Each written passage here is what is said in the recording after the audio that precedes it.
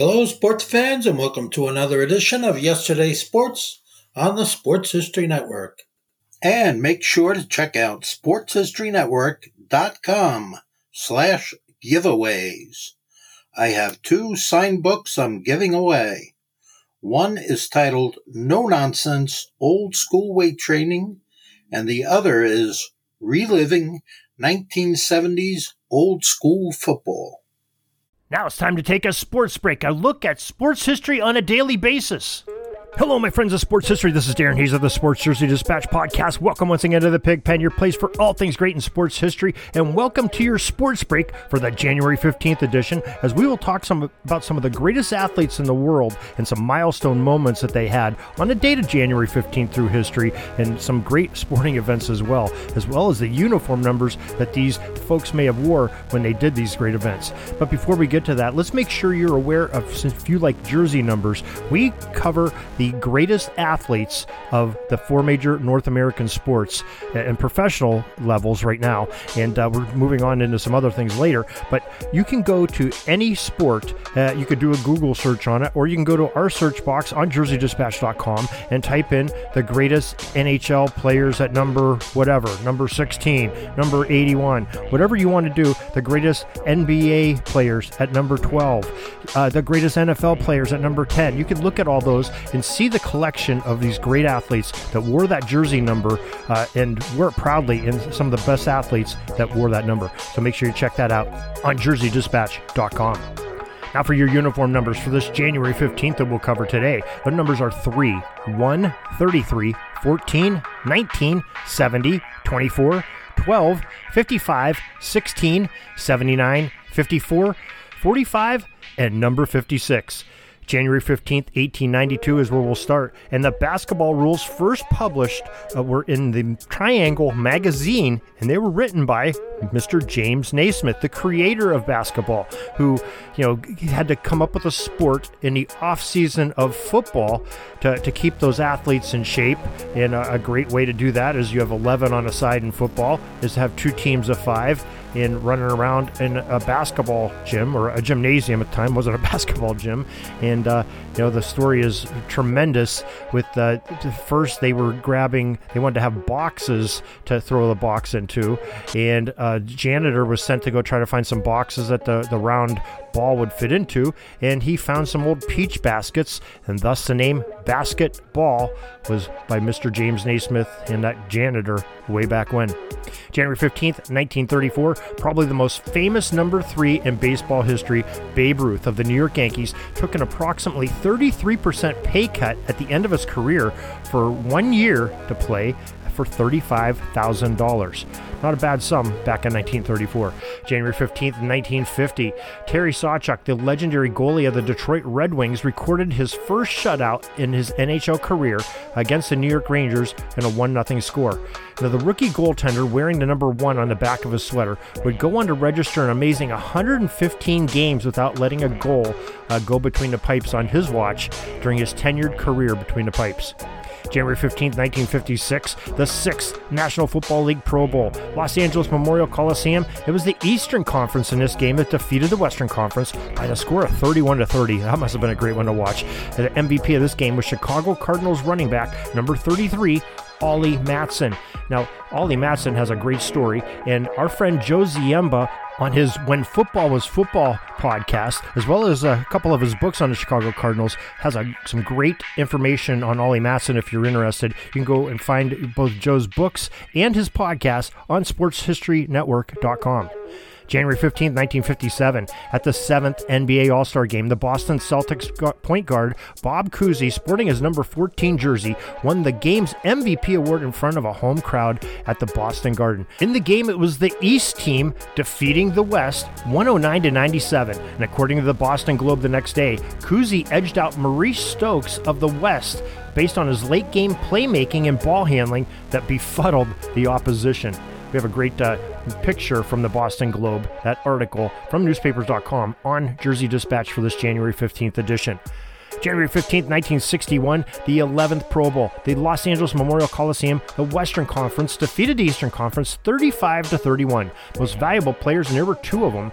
They were on offense, quarterback of the Baltimore Colts, number 19, Johnny Unitas, and for the defense, it was the New York Giants' great linebacker, number 70, Sam Huff, two true legends of that 1960s era football. You can't get any better than that, than Huff and Unitas.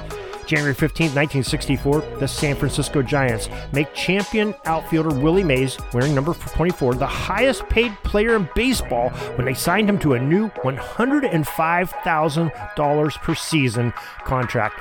That was really big money for an athlete in those days. Now, January 15, 1966, the 5th AFL All-Star Game at Rice Stadium in Houston. The All-Stars defeated the champion Buffalo Bills 30-19. Most valuable players were New York Jets quarterback number 12, Joe Namath. We'll hear about him quite a bit in the future of football. And on defense, Los Angeles Chargers linebacker number 55, Frank Buncombe.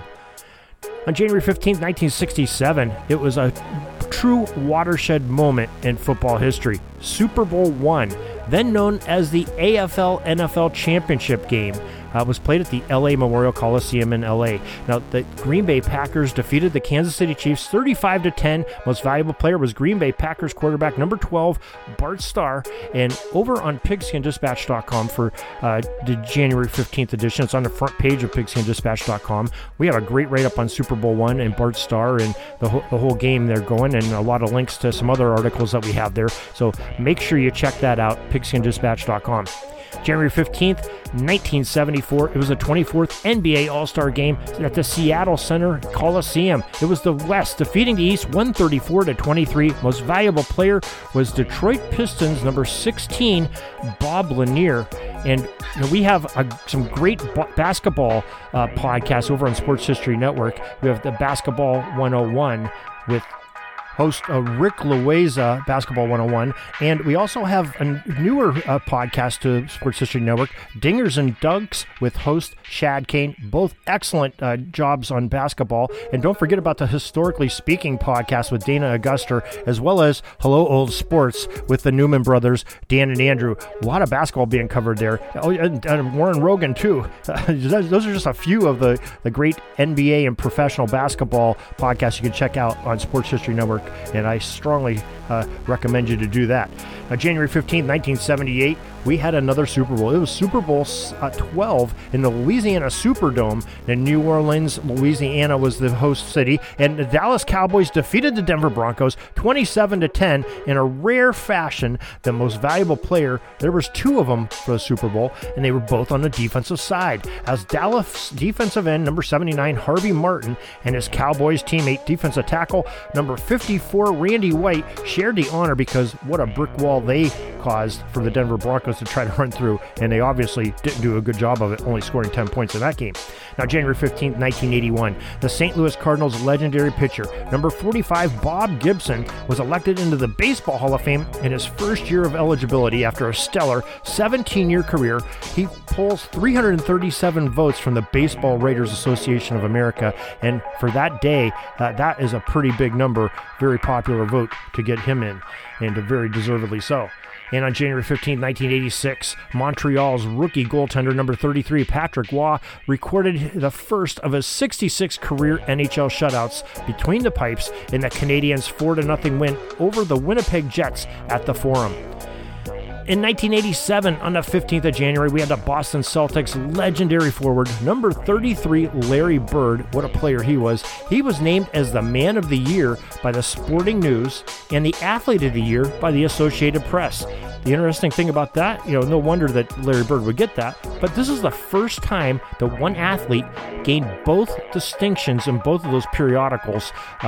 Very rare indeed, and Larry Bird got that honor. What a great player. January 15th, 1994, the New York Football Giants legendary linebacker number 56, Lawrence Taylor, announced his retirement from playing football in the NFL. January 15th, 1997, the Seattle Supersonics number 14, Sam Perkins, tied another NBA legendary 14, Jeff Hornacek's NBA single-game record by connecting on 8 straight three-point field goals during the Sonics' 122-78 thumping of the visiting Toronto Raptors. Now, Hornacek set a then NBA record with 8 consecutive three-pointers in a single game against the Seattle Supersonics on November 23rd, 1994. So the Supersonics were involved in both of those games, one with their guy Perkins hitting them, and the other, originally before that, was Hornacek against them, scoring those great numbers.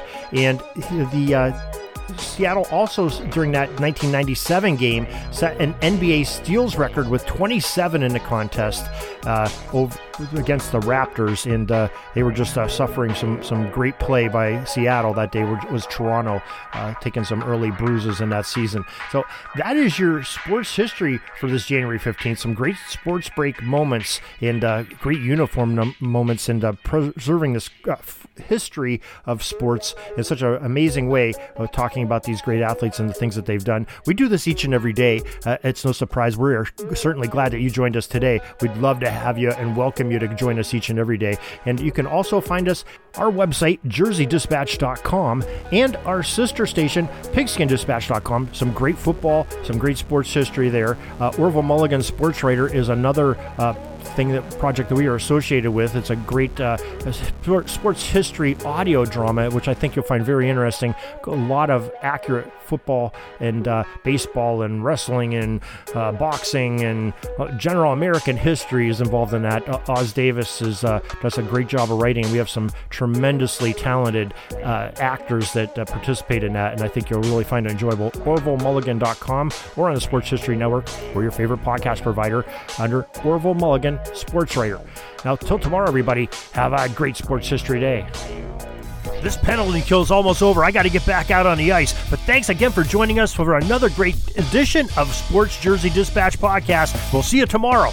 We invite you to check out our websites, jerseydispatch.com and pigskinddispatch.com. Not only see the daily sports history, but to experience the preservation of great events and people that play the games. Find us on Pigskin Dispatch. It's also on social media outlets of Facebook, Twitter, Instagram, and don't forget the Pigskin Dispatch YouTube channel. You get all your daily sports history.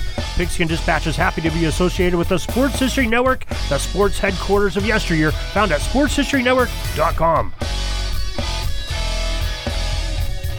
This podcast is part of the Sports History Network, your headquarters for the yesteryear of your favorite sport. You can learn more at sportshistorynetwork.com.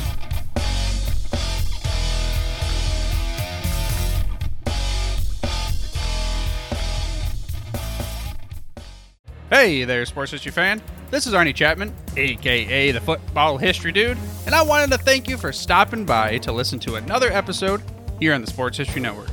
Our podcasters are passionate about uncovering and sharing sports stories from yesteryear. And if you didn't know it already, we have over 30 shows across the network covering all sorts of sports history topics.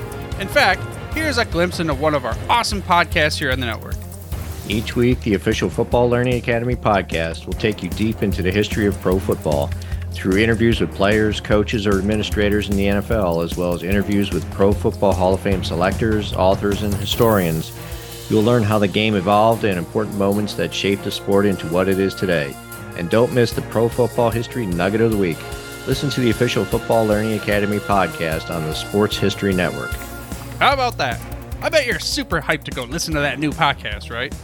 Well, to learn about this show and all the other podcasts on the network, head over to sportshistorynetwork.com/podcast. Again, that's sportshistorynetwork.com/podcast.